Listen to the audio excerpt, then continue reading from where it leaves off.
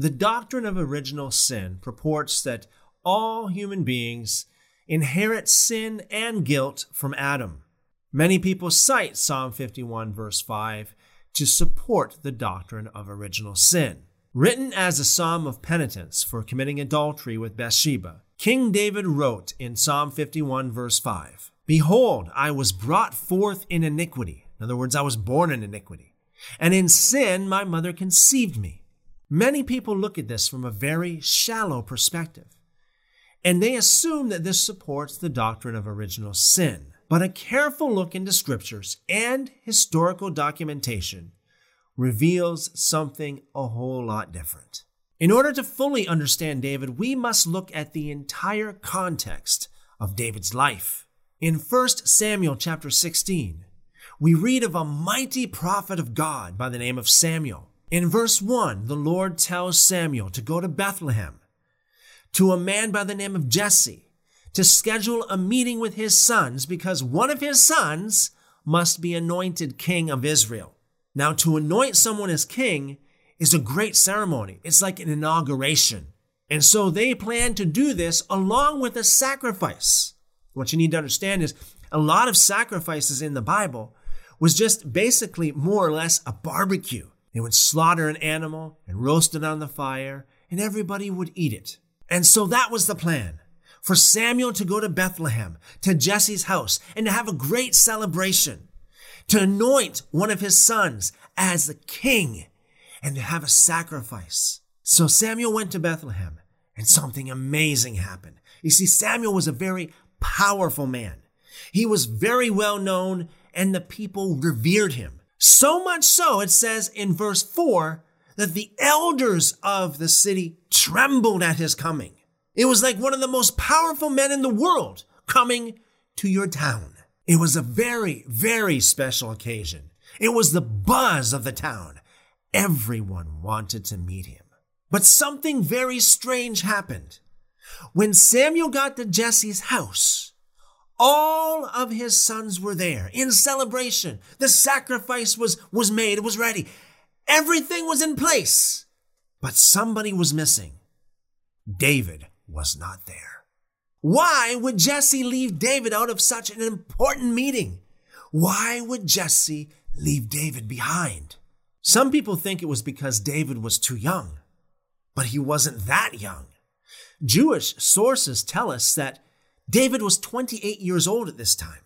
Besides, Israel had a reputation for having young kings as young as 8 years old. Many kings were younger than David, so that couldn't be the real reason. And the story gets even more mysterious because unlike his father or his brothers, David was a shepherd. Jewish sources tell us that his family drove him out to be a shepherd and put him in dangerous places full of lions and bears in hopes that they would kill him. They wanted him to die. But we know that the Lord used this failed attempt to kill him only to train him and to strengthen him.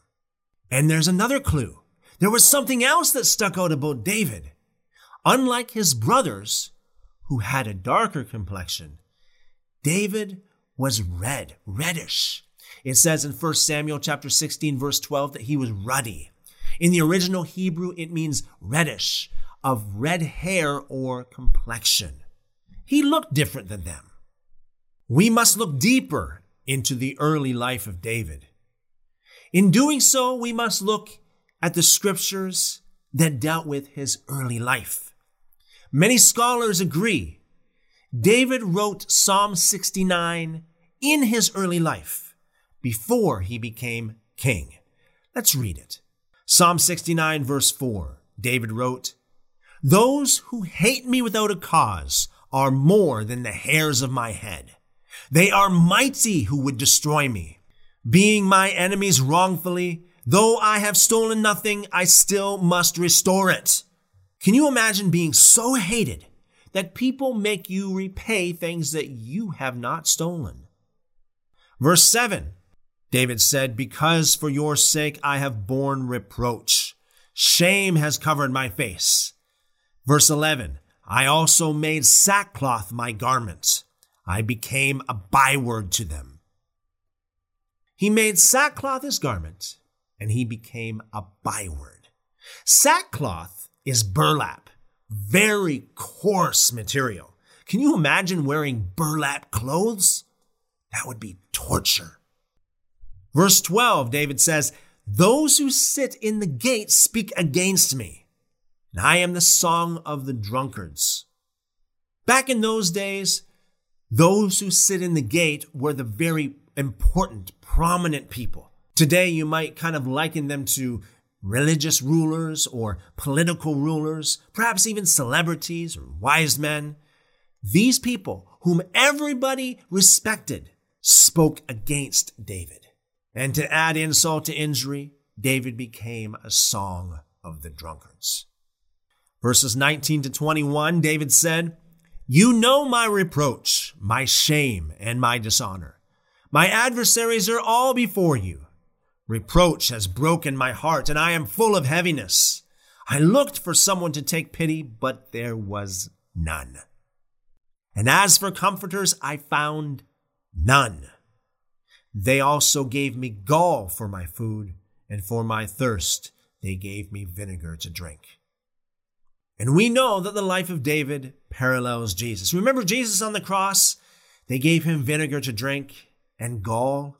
So David's life paralleled that of Jesus in many ways.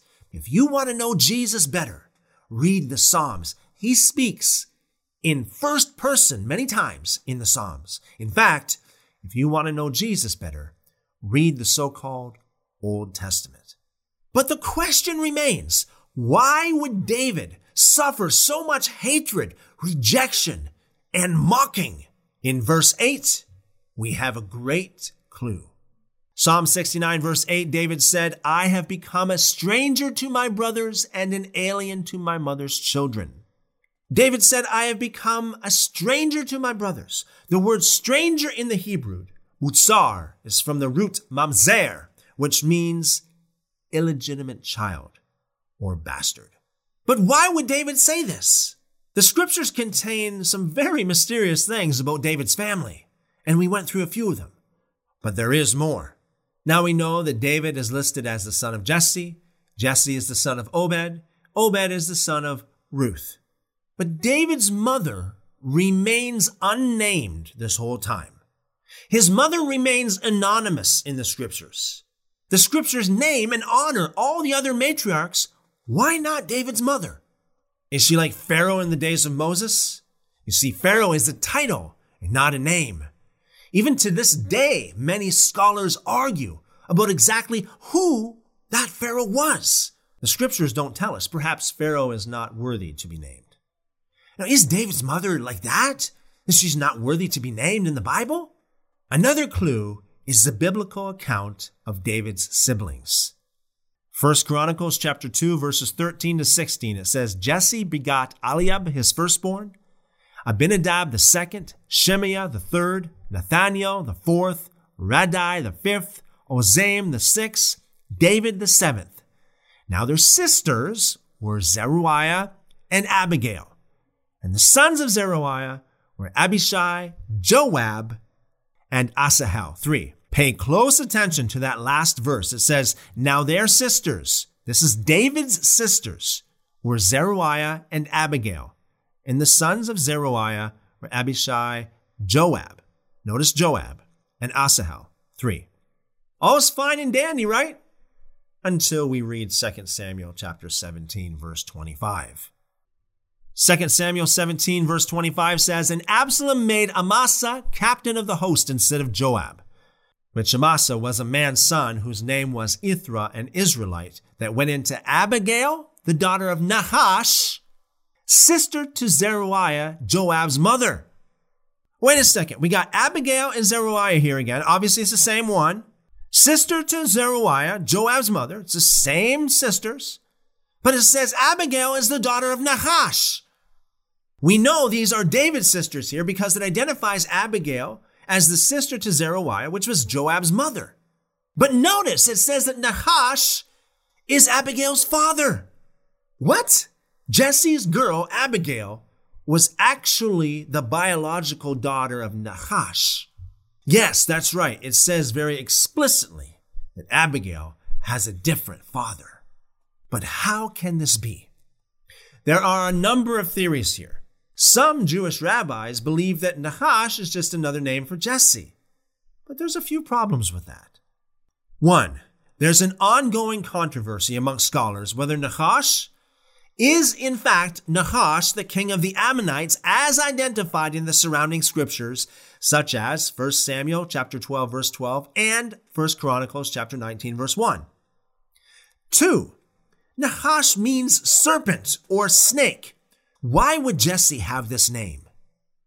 3. The scriptures do not confirm that Jesse is Nahash. And 4. You've got to wonder, could it possibly be that the rabbi who came up with this theory might be a little bit biased?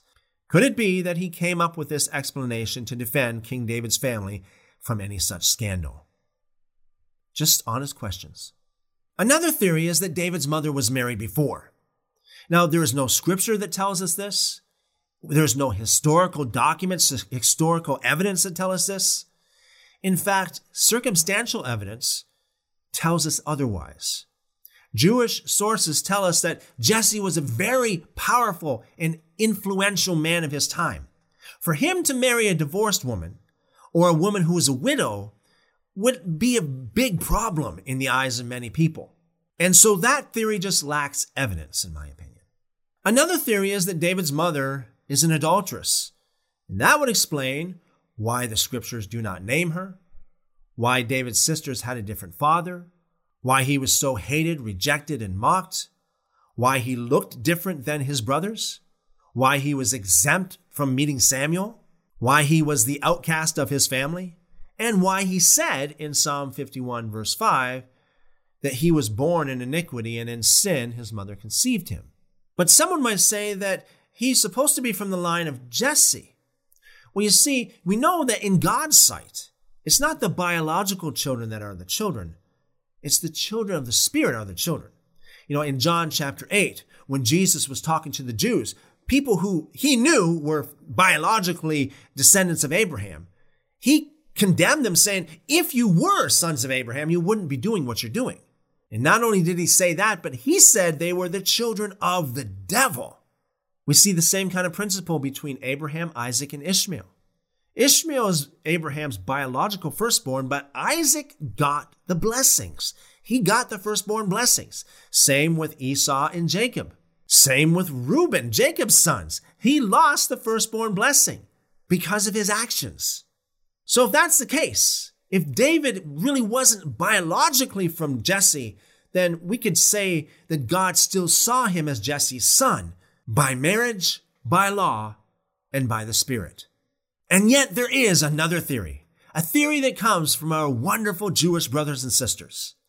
And this theory says that Jesse really is David's father, and his mother really isn't an adulteress, but his mother tricked his father into conceiving David without him knowing it. Let me explain. You will find this story in the Yalkut Makari, Sefer HaTodah, and an article written by Hannah Weisberg by the name of Nitzevet, mother of David. According to these sources, Jesse, David's father, was a great man of authority in Israel. He's well respected and a very well-known man. And then David's mother, her name was Nitzevet. And the story goes like this. Jesse had several children with his wife Nitzevet, including all of David's brothers. But there was a problem. Jesse was the grandson of Ruth, who was a Moabite.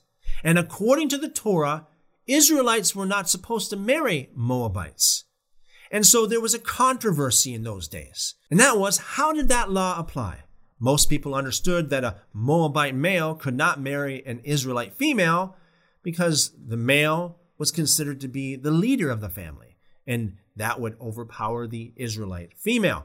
But a lot of people said it was okay for an Israelite male to marry a Moabite female.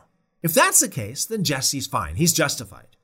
But Jesse struggled with this. He struggled with his ancestry. And because of that, he decided to more or less put away Nitzevet, his wife.